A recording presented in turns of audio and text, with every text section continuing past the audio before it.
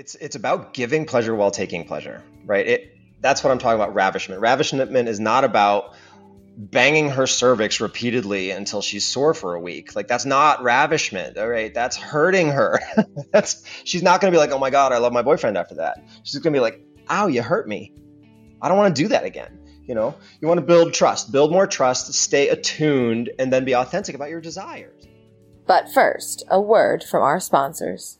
There's no shame in wanting to last a little longer. And Promescent's Delay Spray gives you confidence to enjoy the experience without worrying about blowing your load. Get 15% off at Promescent.com with code MW15. That's MW15 at PROMESCENT.com. The Man Whore Podcast is sponsored by Alt Playground. APG is more than just a place to find couples to swap with. Alt Playground is a lifestyle community for all non-monogamous and sexually adventurous people to connect and share. And I started a profile. Join me over at altplayground.net. That's altplayground.net. When your mission is beyond missionary, step up your game with Liberator. Their collection of transformable sex furniture and sex toy mounts will put you in sexual positions you never thought were possible. Use promo code MANWHORE and save 40% off the best-selling Wedge Ramp combo at Liberator.com. Now let's get to the show.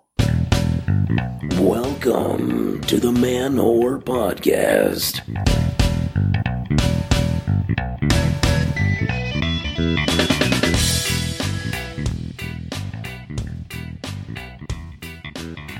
Shout out to all the conscious cocks and patient pussies. This is Billy Procida, and you are listening to the Man Whore Podcast.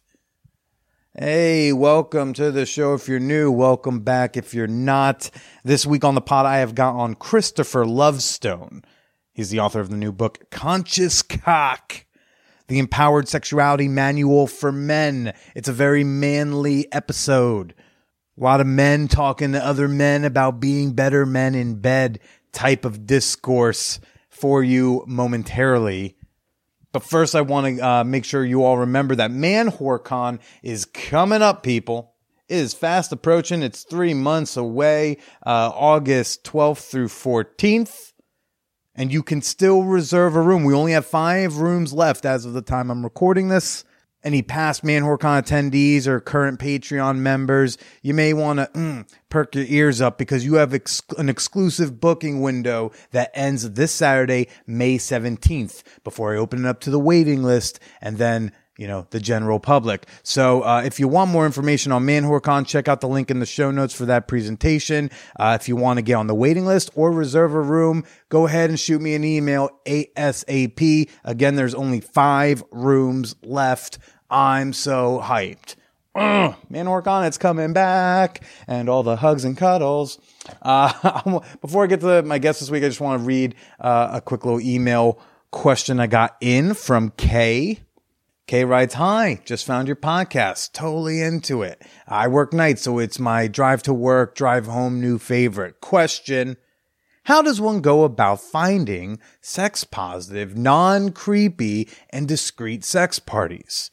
I am leery of some online platforms with signups and etc. So do you have any suggestions to find similar like-minded folks interested in similar like-minded things in smaller centers or nearby larger cities? Just asking for a friend in Ontario, Canada. K. Well, I can't say I know much about the Canadian sex party scene. And as we are opening up, yes, I know a lot of us are waiting to go back to sex parties, or we've decided during lockdown, you know what? I'm doing it. I'm pulling the trigger. I'm going to an orgy, something along those lines. We're looking for them, and people need to know where to go. It sounds like what you're looking for, this non-creepy, discreet, but sex-positive sex party vibe, as opposed to, say, more of a swingery vibe. Sounds a lot like Hacienda, something I go to here in Brooklyn. Consent-driven, super sexy, members and friends only. right? Which is a really big one because now, like, okay, there's a control group of the members, and the only people who get to go are people invited by the members, and the members have to like vouch for those people. And if those people fuck up at the party, the member who referred them has to now have a talking to. So like, I know I am particularly careful about who I invite to a hacienda party. And I think that's great, as opposed to these parties or these sex clubs that are really more of a business. So yeah, they're posting these places online. Yeah, you could go. Yeah, you might have a great time, but there's not as much of a vetting going on with the attendees. So I would try to find them. I would try to find this type of a scene, this type of a party that you're looking for in particular. You try to find them through other communities that are a little easier to find, and that throw like these non-sexual events you could go to. So if you're into BDSM, go to a munch and meet people. A munch, if you don't know, is like a non-sexual. It's kind of like a meet and greet. It'll be at a bar or like a TGI Fridays or something. And just talk to folks, because like they know, the kinky people know where the sex parties are. Of course, they know where the kink parties are, but a lot of them will also know where non-kink play parties are. If you're non-monogamous, find the local poly scene and meet people. Here in New York City, there's like a regular poly meetup that's been going on for many years. And through that, you end up meeting people who go to play parties. And then if you meet them and you vibe with them and you become friends with them, they might invite you to said play party because they might be willing to vouch for you because they've gotten to know you. Find an adult sex ed workshop run by like the local feminist-owned sex toy shop in your neck of the woods. Okay. And meet people. The big part here is meet people. Let them get to know you, not as someone hitting on them, but as a like-minded individual who just like is excited and is here and like would love to know where to go next. Because you know what, someone at that workshop, or probably most likely the instructor, knows where the cool kid, sex positive, queer inclusive play parties are at. And also look out for like that keyword, play party versus sex party. There's really no difference in definition, but play party is kind of like a sex positive code word to know the vibe is less swingery or creepy or for profit or whatever. If they call themselves a sex party, you might want to ask some more questions. But the major city near you most certainly has something like this. It's just about finding it. And like I said, as opposed to sex parties, because here's the thing, the way the internet is set up is like, if you Google and search sex parties, these for-profit ventures who are trying to make money and therefore doing marketing are probably going to come up in your earliest searches. You're probably not going to find the play party by searching play party or sex positive sex party plus whatever city you're near. But like I said, it's easier to find a munch. It's easier to find a poly meetup. It's easier to find an adult sex ed workshop.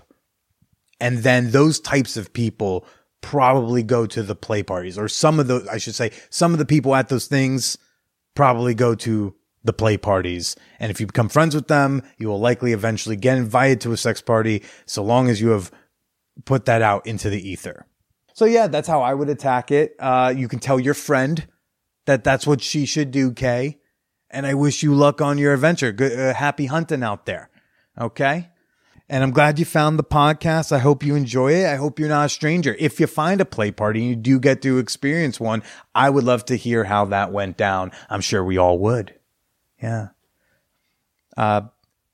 Someone on OnlyFans, one of my big regulars, sent me like a nice tip the other day and said, "Hey, I just want to say, because I don't know if people say it enough, between the boy-girl content, glory hole videos, solo videos, amazing DMs, and your smooth, dulcet tones, you honestly have got probably one of the best OnlyFans feeds out here. And it is a very competitive market." So shout out to Matt for that message on the OnlyFans. Thank you for the tip and the incredibly kind words. No, people do not say it enough, but folks, the reviews are in the OnlyFans. It's hot and it's popping and locking, and it's free to follow. It's free to come say, hey, it's an incredibly appropriate place to shoot your shot. Come on by and follow me at onlyfans.com/callmebilly. And of course, if you have questions, comments, concerns, criticisms, you want to send any and all of that in to the show, you can shoot me an email at manwhorepod@gmail.com. And by the way, if you want to connect with like-minded people, if you want to potentially discover a play party in your neck of the woods, might I recommend you get into the Champagne Room. Yes, it is our free sex-positive Discord server. I know I said the word Discord. I know that word sounds scary. I promise it's not as scary as it sounds, because I was also scared by the word Discord until I tried Discord. And now I wonder why I haven't been on Discord for years. Join us in the Champagne Room. Make some new friends.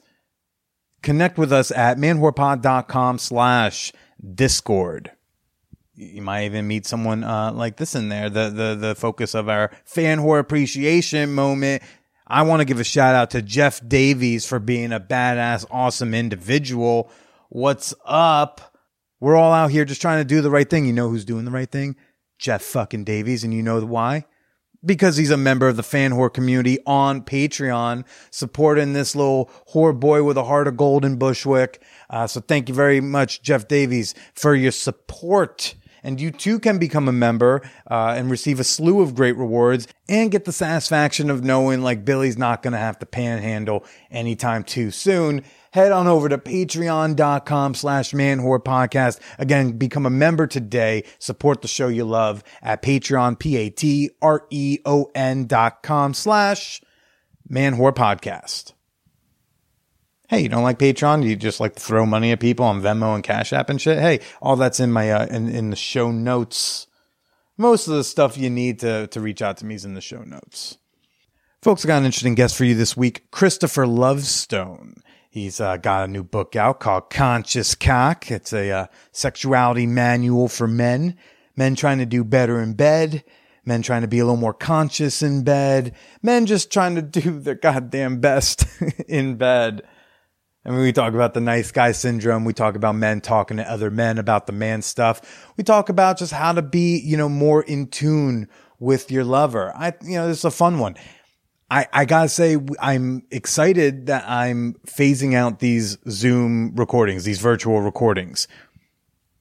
I'm not recording with anyone virtually who is within driving distance. I'm over that, but I am still recording with a few people who are not around here, and Kristopher is down in Costa Rica, so we let him in. We did about 45 minutes or so, and then Con Edison shut the power off to my entire building for like 10 minutes. We popped back on. We were able to salvage and keep going or get back into it. But most of the first conversation is actually coming out tomorrow as a bonus episode on Patreon. So you're getting plenty of show here for free. And if you want to get like another half hour or so with me and Kristopher, you can become a member and gain access to over 200 bonus episodes. Again, at patreon.com/manwhorepodcast. But for now, enjoy my chat with Kristopher Lovestone. I've got my first post-core threesome scheduled. Do you? Our sponsor, altplayground.net, is the perfect place to go to set up your next vaccinated, non-monogamous adventure. APG, we love our friends at APG. Alt Playground is a members-only lifestyle hub that connects like-minded people all over the United States. Sorry, Canada, gotta wait for the border to reopen to join our orgies. Hey, you know this already. So many lifestyle sites are just filled with bots and flakes and people who aren't serious about actually playing. APG's quality control eliminates all the riffraff. You know you're talking to people who actually want to meet up for a good time. So what are you waiting for? Become a member today at altplayground.net and get ready for that hot, vaxxed summer. Again, that's altplayground, altplayground.net. The Man Whore Podcast is sponsored by Promescent. No, that's not the word to use for a woman who can tell your future. Promescent is a sexual wellness company with a full line of premium products to help you boost your bedroom fun. Their flagship product, the Delay Spray, is a product that helps a dick haver maintain their erection for longer. And it's officially recommended by 2,000 healthcare professionals. We all promise this will not make your dick fall off. And it really does work. I've used it myself. I mean, don't use too much. You'll forget that your dick is attached to your body. But their patented technology lets you retain next to normal sensitivity for a longer than normal amount of time. Plus, if it doesn't work for you, they offer a no-hassle 60-day money-back guarantee. It's a guarantee, folks. Seriously, try this spray and use promo code MW1515 for 15% off any of their premium sexual health products at promescent.com. Or just click the link in the show notes. Again, that's code MW15 at promescent.com. Stop watching low-quality ripoffs of high-quality porn on free tube sites. What are you doing? You deserve to watch porn in HD that doesn't stick to just one theme or one porn category or revolve around one body type. You're into way too many things to afford memberships to all of those sites to get everything you need. So hotmovies.com, hey, we got there, offers a solution with their new Select Unlimited subscription service that gets you access to hundreds of thousands of clips carefully curated for your experience. Get unlimited playbacks on all those movies with all your favorite porn stars from all your favorite porn studios, doing all of your favorite crazy porn shit. Gay, straight, kinky, female directed, whatever, hotmovies.com has plenty of porn to get you off. One thing I have fun doing is searching up my IRL porn friends on Hot Movies, and then I like to watch some of the clips, and then I like to text them compliments about the production. Like, hey, yo, Sophia, you really nailed that Midwestern accent in the hand job scene. Great job. Acting lessons are really paying off. Or like, hey, Amelia, who did the set production? I really enjoyed the pink motif going on. Visit hotmovies.com, select Unlimited to try their new subscription service, and use promo code MANWHORE for a special bonus, and so they know who sent you. As we age, our bodies are changing. Certain parts need more support than they used to. Other areas are getting a little sorer faster. And that's why it's important to make sex more comfortable. And that's where Liberator comes in. Liberator has been making fuck furniture to make sex more comfortable, more pleasurable, and last longer for decades. Their best-selling wedge ramp combo gets you in the right positions just a little easier, just a little bit more comfortable, which means you're ready to be in that position longer and harder. And you can get 40% off Liberator's Wedge Ramp Combo when you use promo code MANWHORE at Liberator.com. Or you can click the link at the top of the show notes to go right to the product. Again, 40% off their best-selling Wedge Ramp Combo with promo code MANWHORE.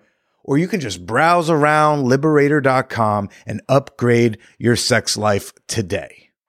Now let's get to the show. Conscious cock. It does stand out, like, you know, when a publicist sends like an email and it's got conscious cock in all caps, you know, you do open the email. Hey. I'm like, I don't always love the publicist emails, but I will open this one. I'm very curious. But I'm glad she reached out to connect us, man.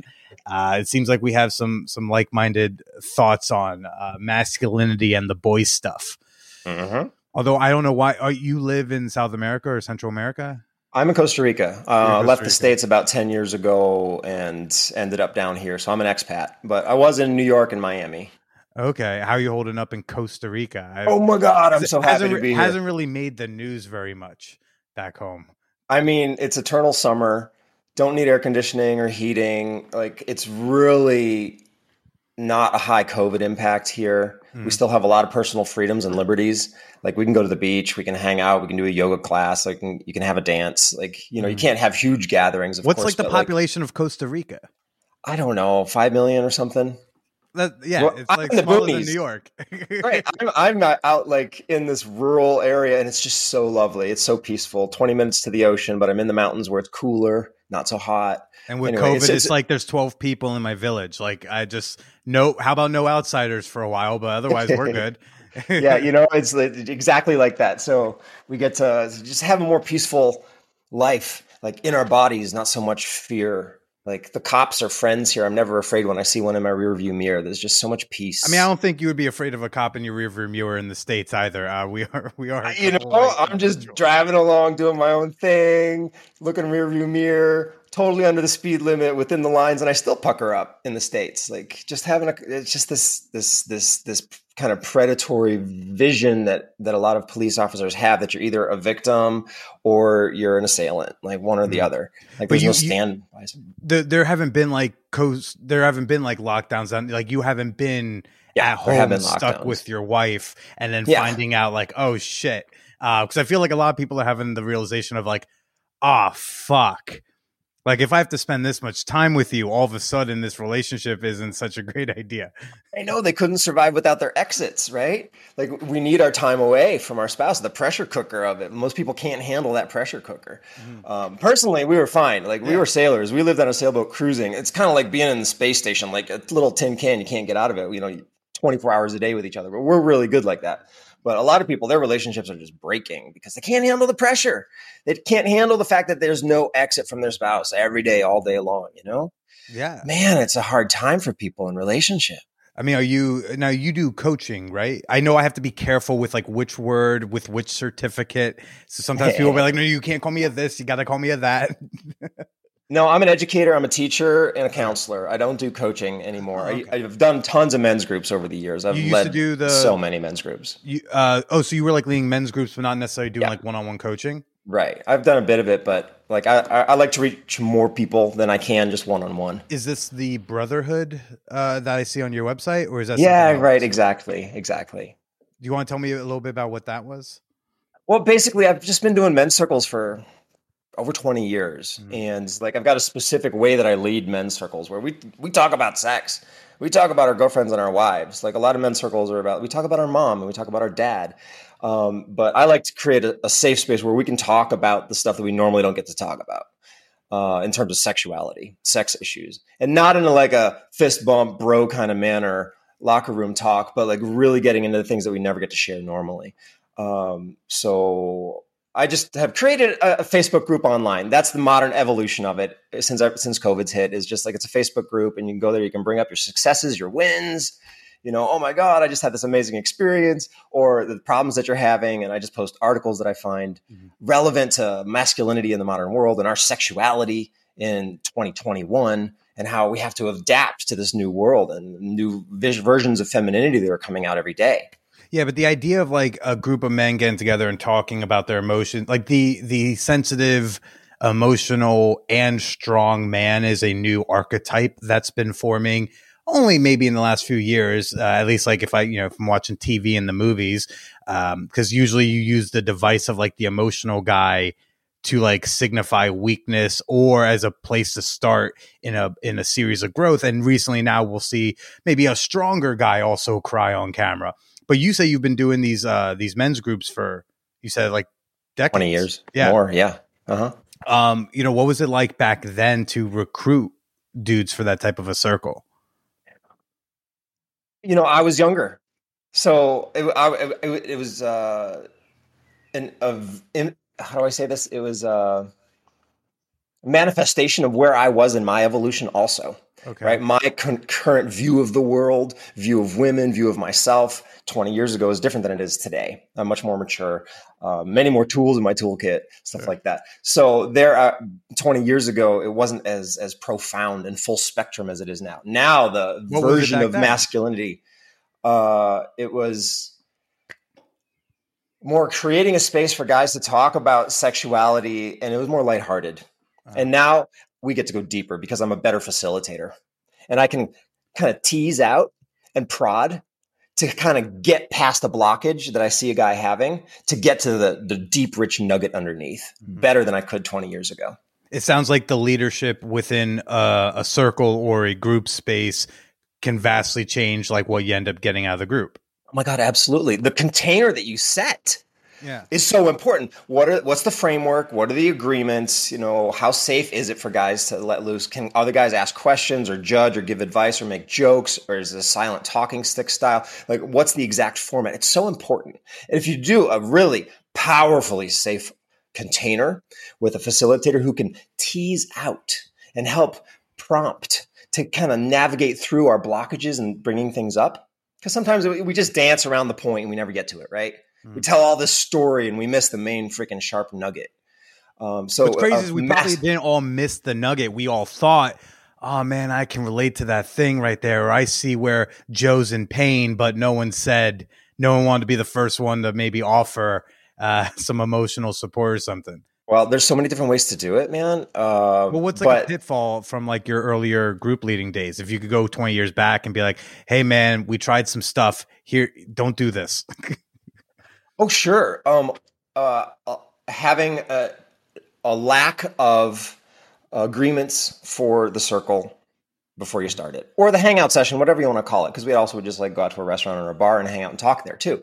But not having an agreement to not give unsolicited advice, not having an agreement to not discuss anything that you heard in the group with anybody outside the group later.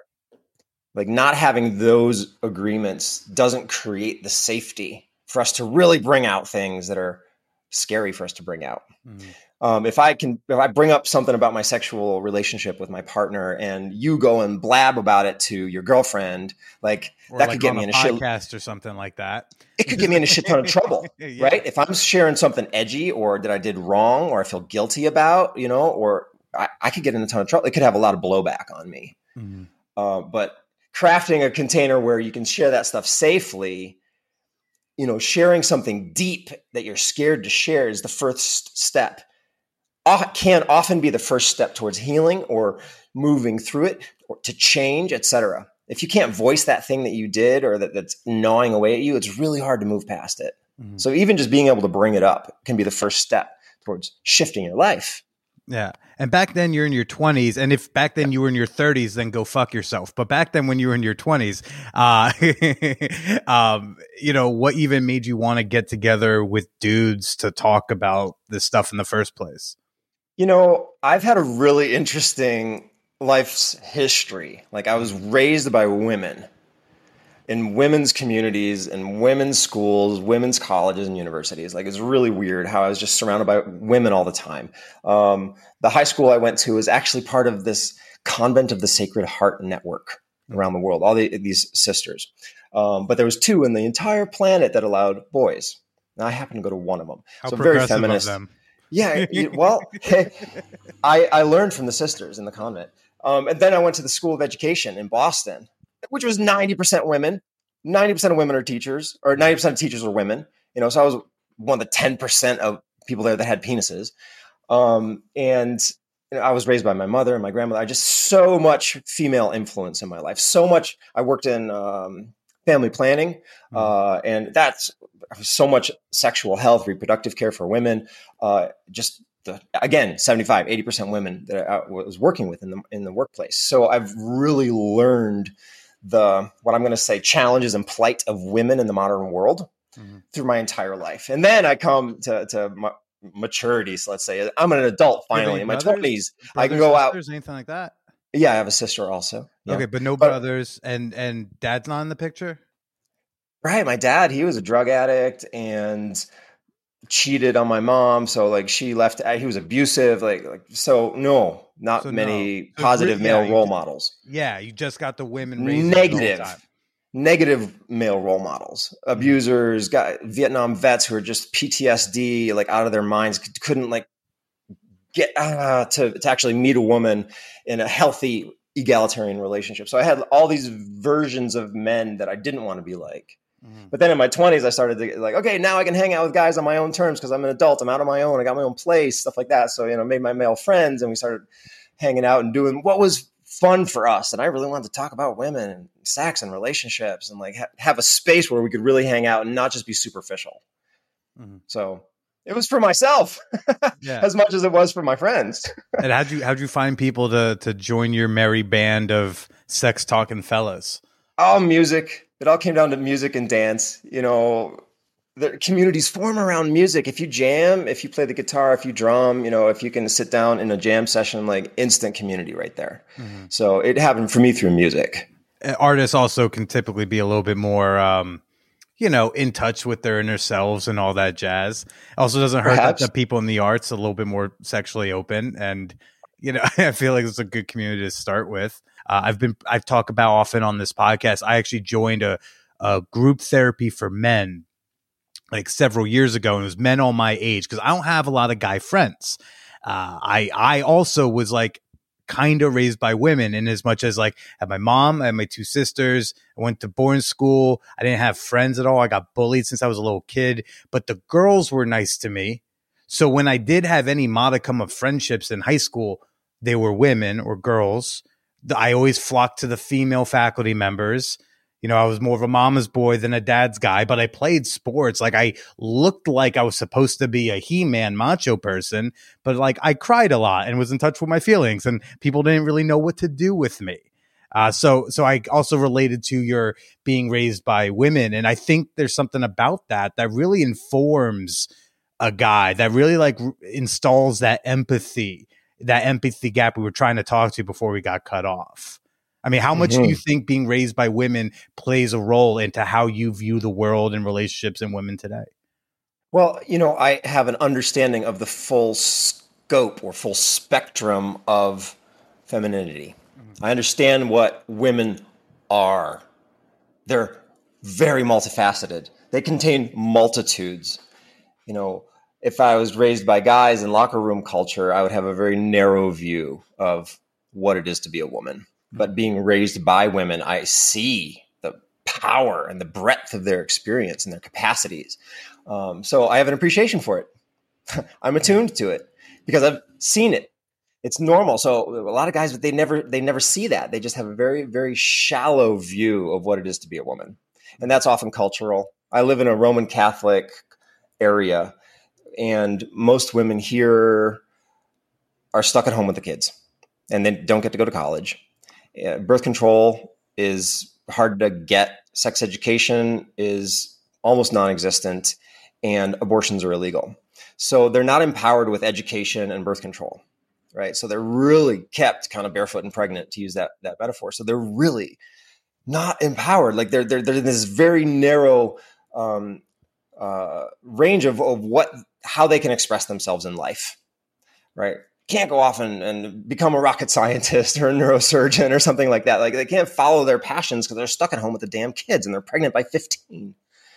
You know, so understanding a woman as an equal, a human being, just that, like the same as me, has allowed me to be able to teach this perspective to other guys, to open their eyes and not just look at them as property, not just look at them as inferior or as stupid and emotional.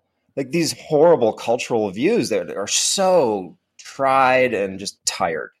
Like they're not accurate. They're fucking false. They're wrong.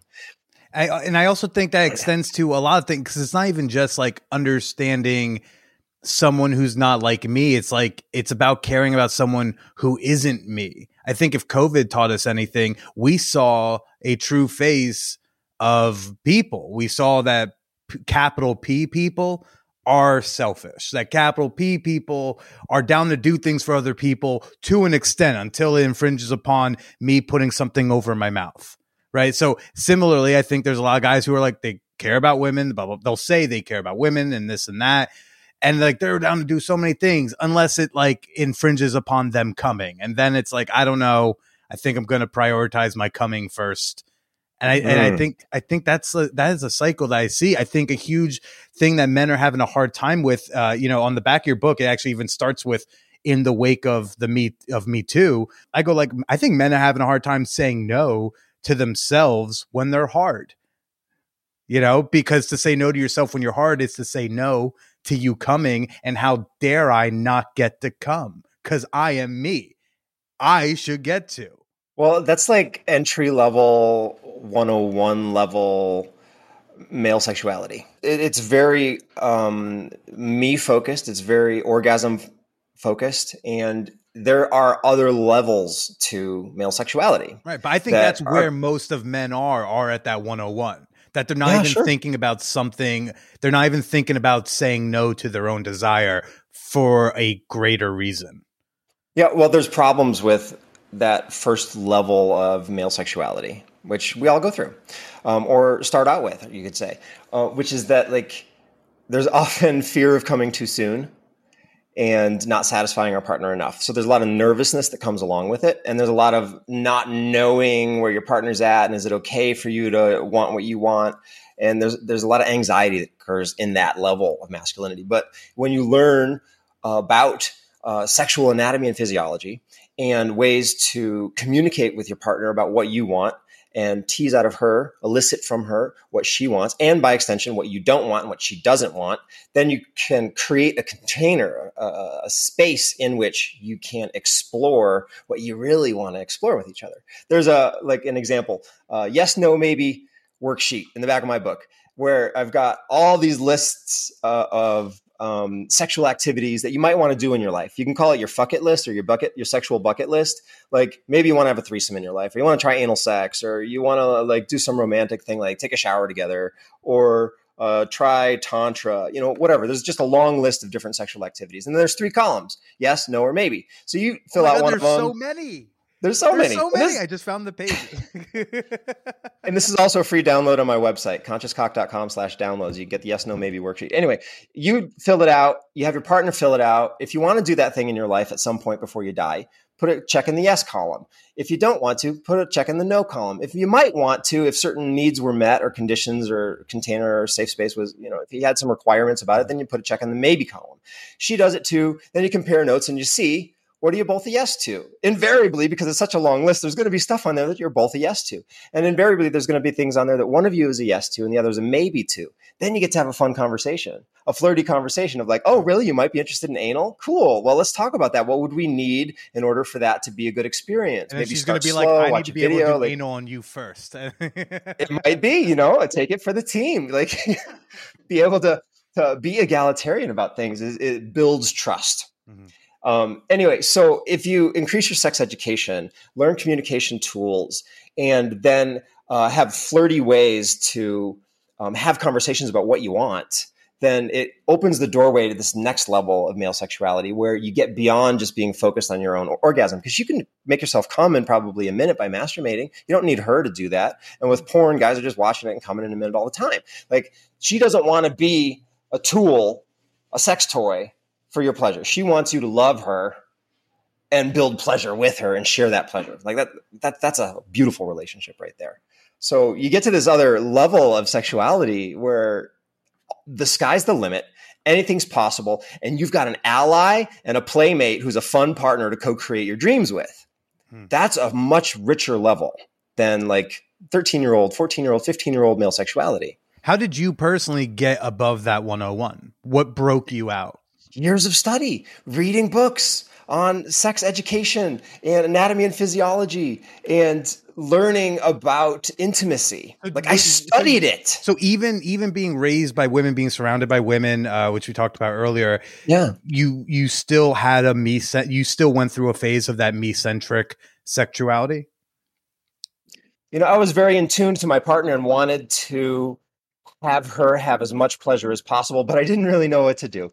It was my first time having sex, but I told her, hey, it's my first time. I was authentic and open and honest that like, this is my first time. I don't know how to do everything. Help me along here. Like if something feels good, tell me. If something doesn't feel good, tell me it doesn't feel good. I'd rather shift what I'm doing than not be engaged and in tune with you.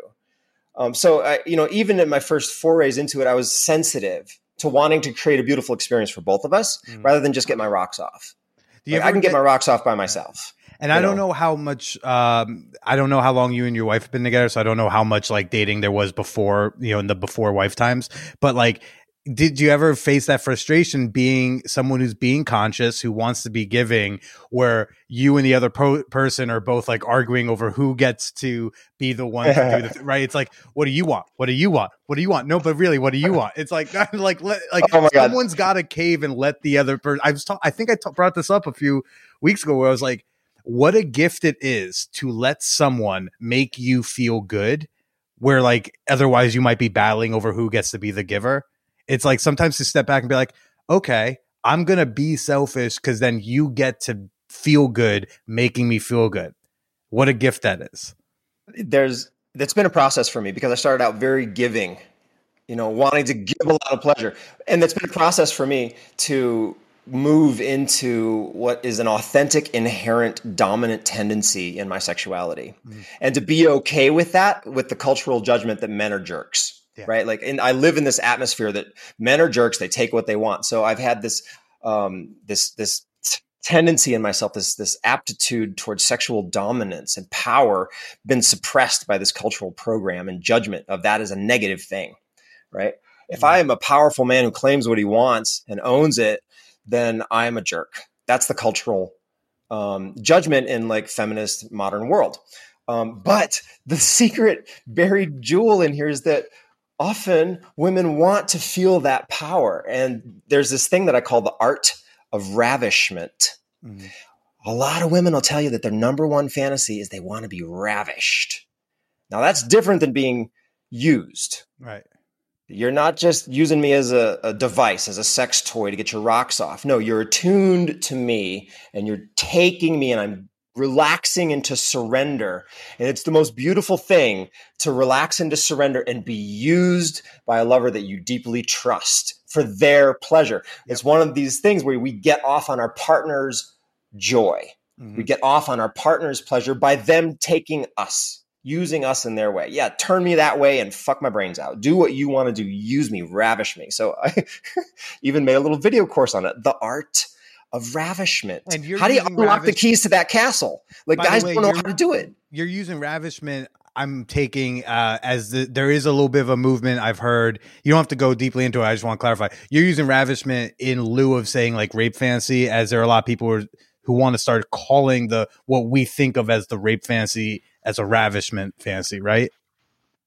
Or is it a separate thing to you? They're separate things. Okay, yeah. Gotcha. Rape fantasy specifically has to do with lack of consent. Okay, that's what rape has by definition is. So a rape fantasy is a ravishment sex fantasy with that non-consensual role play, so to speak. Ravishment is completely consensual. Right. I want you to take me, use me for your pleasure, do that thing that you loved. Yeah, maybe fuck me in the ass or turn me over doggy style, pull my hair, whatever the thing is that you really want to do. Yeah. With enough trust, you can relax into giving yourself to your partner to let them use your body for their pleasure. And that can be an exquisite sexual experience for you. Yeah. But it's consensual. Rape fantasy is a fantasy about a non-consensual sex act. Gotcha. So they are totally different things.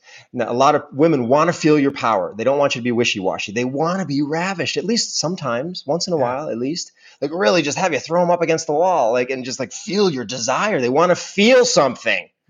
Not just have it be a cold, mechanical, emotionless, passionless act. Like how many people are in COVID-19 pressure cooker apartments and like it's just turned into a tradition of little quickies, like, 5-minute missionary and you're done. You turn over and you go to sleep. Like so many people are going to say, yeah, that's us. We've turned into a tradition of quickies.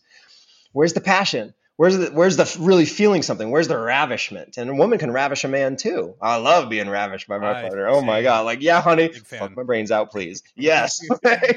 Get on that high horse and ride till like your head's in the cosmos. Yes, please. I love that. So it's a sector of sexuality that is above like baseline 101 level male sexuality. But you got to learn the tools to unlock this space of trust in her heart. And to have the container for that so that these magical realms of sexuality can have a chance to blossom. I think part of that trust is the partner trusting that though you're going to take what you want, you are still going to stay connected and like not do something, even though you want it, you will not do it because you can tell, oh, I love fucking her in this position, but I can kind of see that she's uncomfortable, or I'm going to keep doing this sex act, but I can sense that she's now, fading out. So it's not just about taking what you want, but take what you want while staying connected with attunement. Staying in tune with my body. In the process, it's about giving pleasure while taking pleasure. Right. That's what I'm talking about. Ravishment. Ravishment is not about banging her cervix repeatedly until she's sore for a week. Like that's not ravishment. All right. That's hurting her. She's not going to be like, oh my God, I love my boyfriend after that. She's going to be like, ow, you hurt me. I don't want to do that again. You want to build trust, build more trust, stay attuned, and then be authentic about your desires. So like these are the keys to the castle, keys to the kingdom, right? Magical worlds of sexual possibility unlock when you learn how to build trust and attunement and communicate with each other about what you want and what you don't want. And like I said before, on the back of your book at the very top, it says, in the little summary section, it's like, in the wake of Me Too, what do you say to and I'll extend this to anyone. I think anyone who's trying to be a more dominant partner, I think especially in opposite sex hookups, but I think even within queer relationships, this can totally play too, because we see, at least I see, accusations of like abuse and this and that. In a lot of communities. What do you say about to the person who like wants to fulfill that ravishment fantasy, or wants to take that charge, wants to throw their partner up against the wall in a fun, consensual way, but is really nervous about not in that moment explicitly saying, I want to throw you up against the wall right now? Which some would say, that's a great way to do it. You could ask. But for a lot of people, that would kill the mood, and they no longer want to get thrown up against that wall. How do you explain that to people who are trying to navigate that right now? I've got a roadmap. Please. I've got it figured out. It's not what you're going to expect. It's not what you're going to expect. Actually, I touch on it. There's a chapter about it in there. Mastering the power, wielding the power of consent is what it's called, chapter 3. But there's also a free download on my website called Boundaries and Consent, 6 Rules to Transform Your Life. Now, you might not think that my answer is going to be boundaries and consent, but if you learn to master the skill of asking what a person wants and soliciting from them what they want to do. We're talking about consent. And when you master the skill of communicating what you want to another person in a non-pushy way, you're mastering the art of consent. It's very empowering to say to another person what you really want, but not be attached to them saying yes or no. And if they feel that it's lighthearted and they can say no and they have the space to say no, and you'll take their no and not make it mean a whole big thing about your relationship or something like that, then they feel like they can say no. Very crucial right there. Right. So, but there's different ways that people like to navigate consent. But if you've never taken a consent class, if you just think consent is this thing about feminists and this kind of dirty word from, then you're not going to succeed in this. Inevitably, you're going to do something that's going to cause harm. Inevitably, you're going to have a bad experience. Somebody's going to get hurt. But if you actually take a consent class, if you actually read a book on this stuff, then you realize, oh my God, it's this whole world. It's going to be empowering to my life. Anyway, there's a somewhat advanced level to consent education. I'm a consent educator. I teach consent classes where there's baseline consent education where you teach somebody only say yes to things that you're really a hell yes to. Don't say yes to things that you're a maybe to, and do not say yes to things that you're a no to. Be real, be authentic. Mm-hmm. Give people accurate information about how to navigate their world with you. If you're pretending, if you're playing a role, if you're wearing a mask, if you're trying to be somebody that you're not giving them an accurate roadmap to succeed with you. You're not going to win. They're not going to win with you. You're trying to teach people how they can win with you and solicit from them how to win with them. But there's a slightly more advanced or different way to navigate consent after you've kind of mastered that basic way to do it, of the only say yes to things you're a hell yes to. And that's also other way, just because we never had a good baseline that you need to overcorrect with that, which is a very cautious version of consent practice, which is good to have. It doesn't have to be your forever consent practice, but you need to go back to fundamentals. We learn how to dribble the ball before we do crossovers, right? So it's like, it's good to. That's what we're talking about. Right. We're talking about getting back to some consent. But getting back to this example of this guy who met the woman and she wanted him to just take her, ravish her, let's say, she really wanted to be taken and ravished, but she didn't communicate that to him. Mm-hmm. So she didn't give him the information that he needed to win with her. But Kristopher, if I tell him when we go over to his apartment, hey, when we get there, I want you to throw me up against the wall, kind of kills the mood for me, Kristopher. I'm an Italian woman from North Jersey.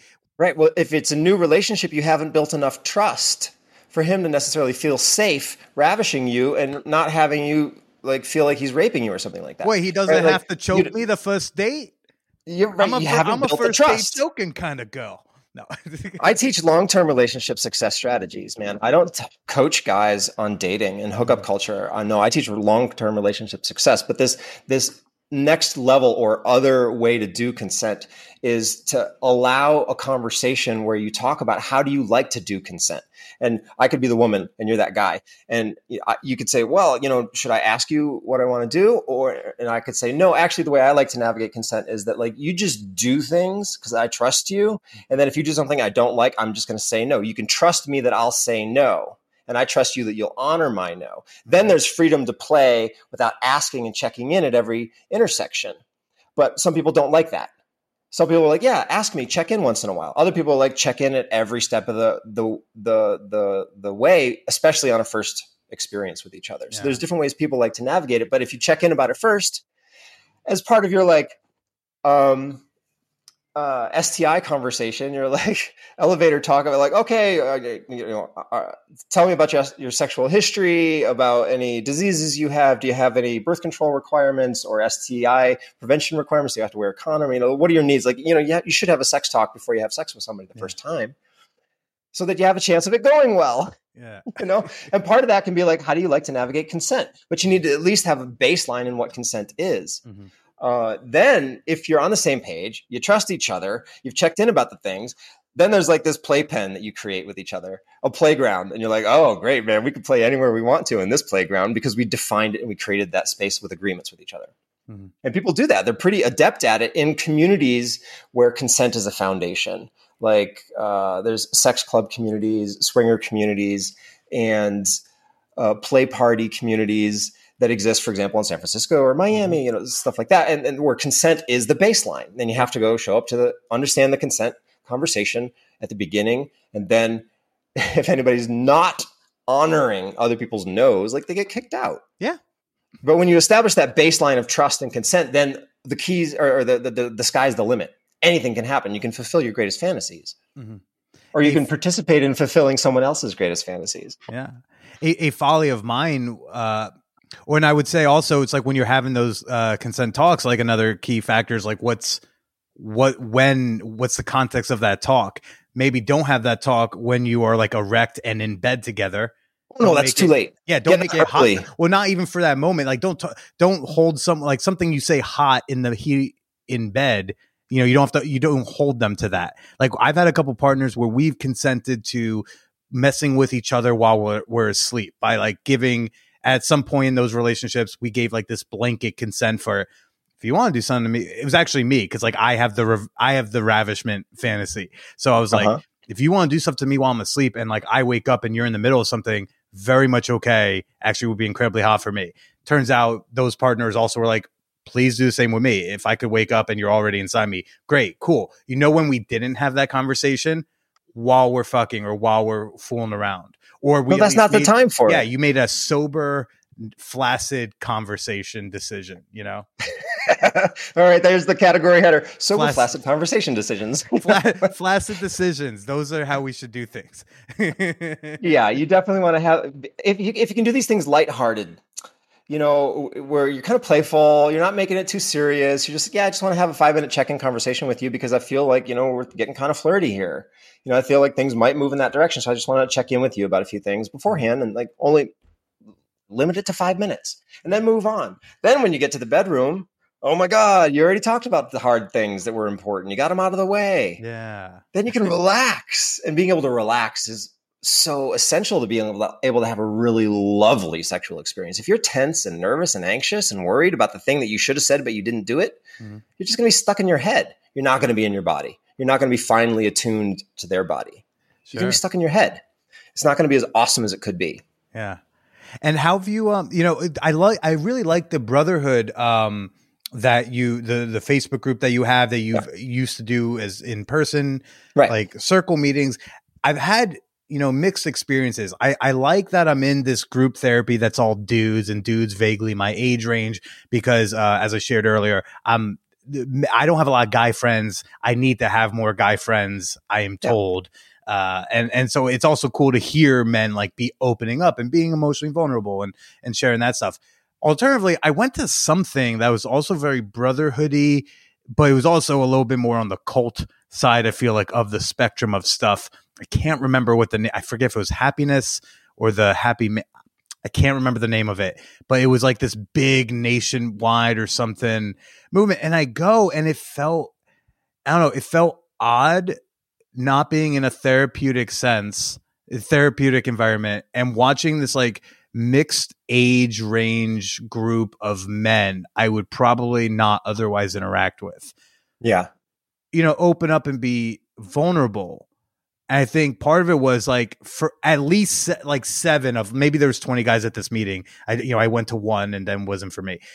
Maybe at least 7 of these 20 dudes, their struggle that they were having was with porn or with like feeling like they're swiping too long on Tinder or thinking about sex too much. Yeah, right. How much does that come up in your brotherhood meetings? Well, I deal more with long-term relationship stuff. Sure. So for the brotherhood, is that more for men? Just so I'm understanding, is that more for men seeking stuff about long-term relationships, or is it for men who are trying to connect with other men about masculinity and all that jazz? Oh, it's both. Okay. It totally is both. There's so much toxicity in us because of porn's influence in our lives and in our friends and our male friends. So many guys have a really negative impact in their lives because of porn. Sure, it's fun for them to watch and they enjoy it and they have a lot of pleasure from it, et cetera. But I'm saying that it often has a negative impact on their lives, maybe on their relationship with their girlfriend or their wife or something like that. I mean, so many guys, like they'll jerk off and come watching porn because they have the kind of visual fixation thing that's really satisfying for them about it. But then like they lose their sexual power and their girlfriend comes home and they don't ravish her. And that's sad. It's sad for the health of their relationship. It's sad for the sexual possibilities in their relationship. I mean, a different way you could flip the script on that is like, what if you could change the rules of that so that you create a relationship with your partner where she wants you to fuck her brains out and you love doing it and you're getting your rocks off and you're getting satisfied in the sexual ways in your mind that you want to be satisfied. Maybe it's visual. Maybe you want a mirror on the wall so you really see everything. Maybe you want to like record things so you can watch it later. What if you can create the relationship where that's possible rather than blowing off all your energy just watching porn? Then you've got a real live sex goddess that's fulfilling your fantasies rather than you just like jacking off and getting depleted and then not giving her the best that you've got to give and her feeling like, you're not really showing up. Do you still watch porn? A little bit. And how do you discern when you're going to watch porn and when you feel like it's a good idea in your present state of being to utilize porn?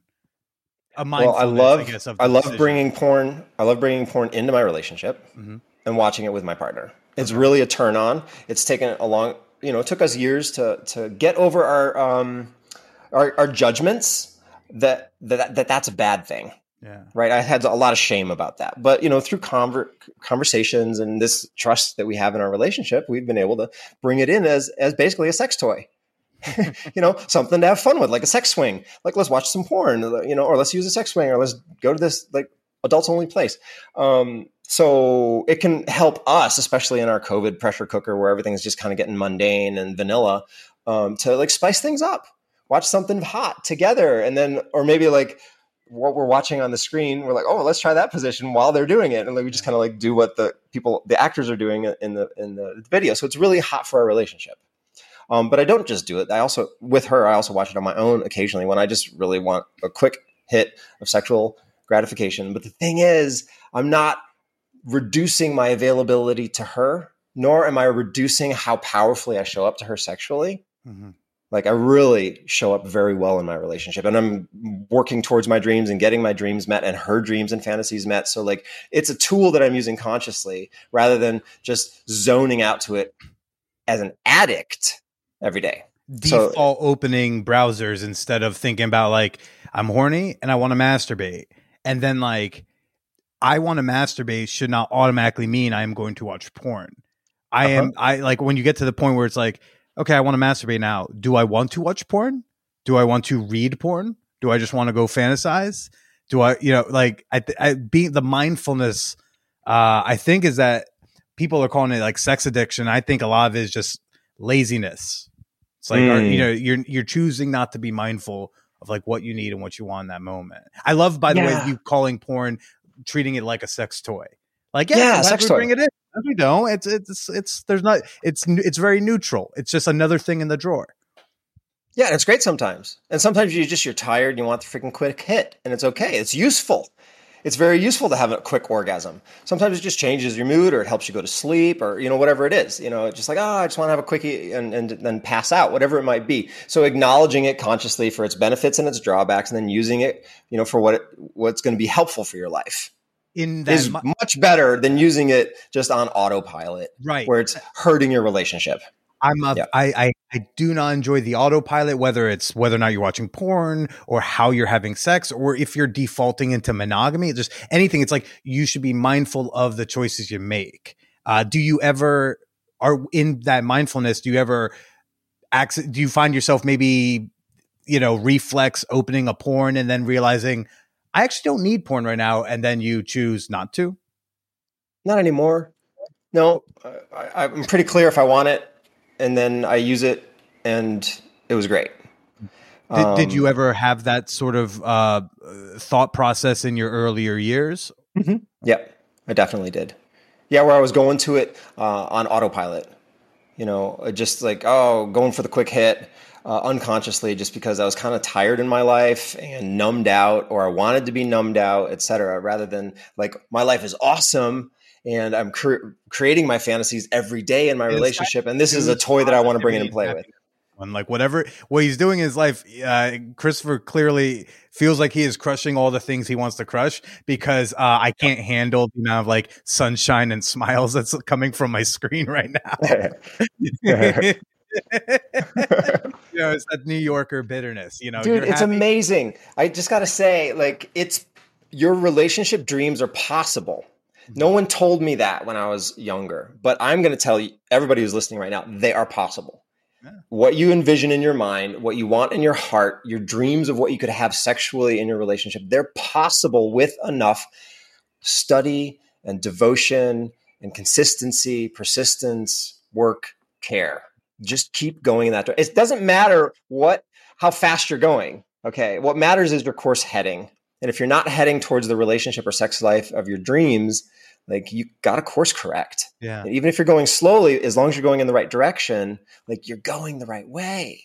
Yeah. So learn the tools, sign on. There's so many YouTube channels now for sex education and relationship skills. I mean, the amount of resources that we have available to us to move towards what we want in our lives, our real, true, authentic dreams, is just mind-boggling. There's so much possible today that was not possible for our parents' generation or our grandparents' generation. Did not have the conscious cock so readily available. There's no book. That's the whole reason I wrote the book, man. Like, there was no kind of like how-to manual for male sexuality in the modern world. Well, I would say ethical ones, because I think, and it sounds like we are, on similar wavelengths, a couple decades apart, or a decade apart. Jesus, I'm aging.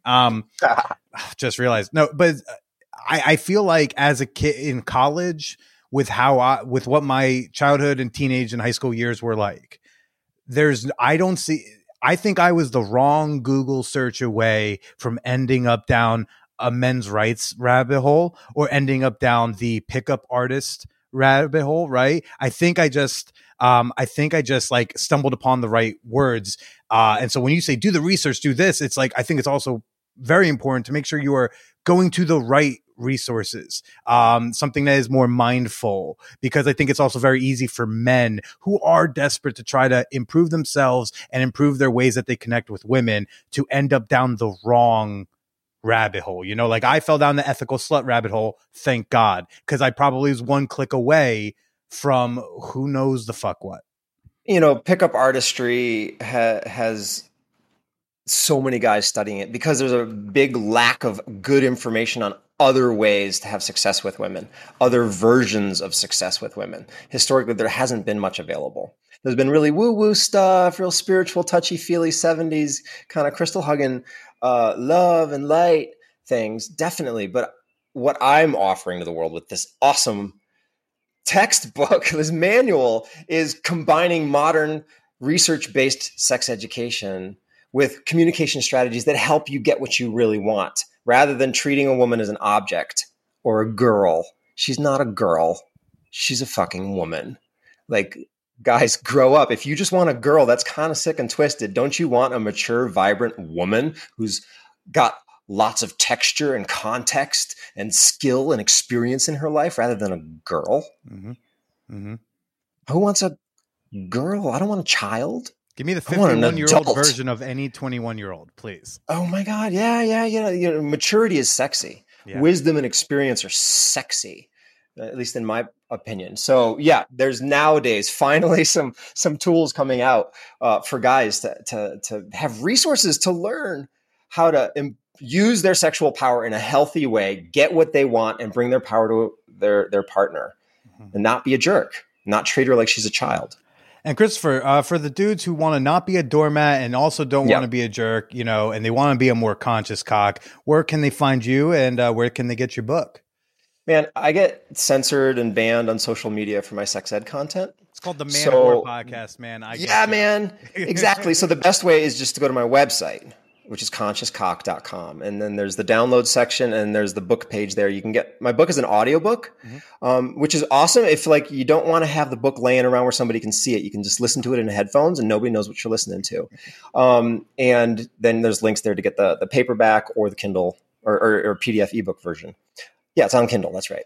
So yeah, just consciouscock.com, and tons of free downloads. And guys, take an action step, like do something. Even if you're not going to download something from my website, like take a step, learn something about consent, learn about how to bring up your fantasies, learn how to learn about menstruation, like get a period tracking app on your phone and start learning about it.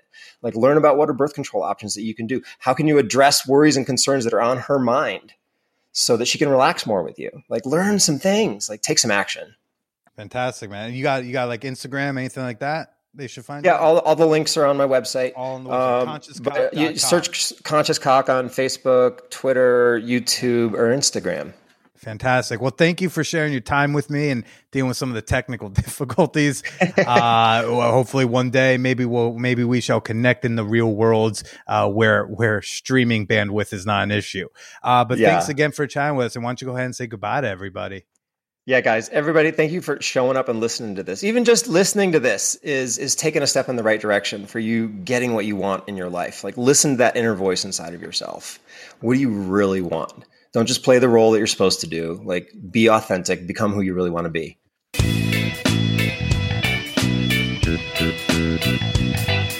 If you need something to be more conscious about, might I recommend that my birthday is coming up on June 5th.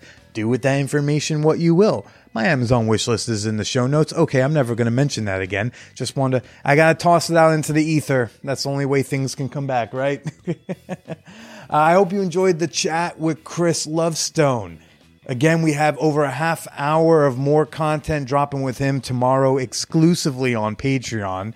I just looked in the mirror for the first time today and noticed what my hair looks like. Oh gosh, why did anyone let me go outside today? That's a problem. Also, by the way, we got a new shirt on sale. We got new merch. There's a link in the show notes. It's a t-shirt that says, my pandemic OnlyFans is going very well. Thank you for asking.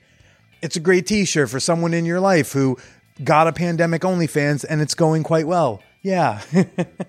Speaking of which, you can always perv out on my OnlyFans for free at onlyfans.com/callmebilly. I've recently put up quite a bit of like what the kids in the biz call boy-girl content with a very pretty friend of mine and fan of the show, Lucy Moon. Shout out to Lucy. She's very beautiful in the content. I don't ugly up the shot too much, but for now I'm just going to focus on, I got a threesome lined up next weekend, and I got to start laying off some of the snacks. That's what scheduling a threesome means for me. It means laying low on the 2 a.m. bags of potato chips so I can kind of be like a clear and active partner. When I'm all gunked up on the Trader Joe's cookie dough butter, I become a very 80% hard, please ride me, I fuck you from the bottom type of guy. And I just think she deserves better than that. I don't know. Next week on the show, we've got on fellow comedian and creator Hannah Harkness.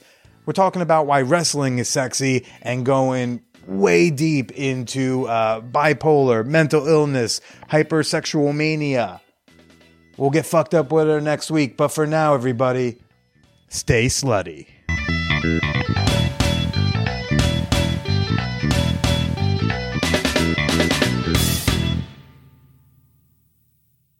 HotMovies.com has long been an ethical and affordable place to hashtag pay for some of your porn.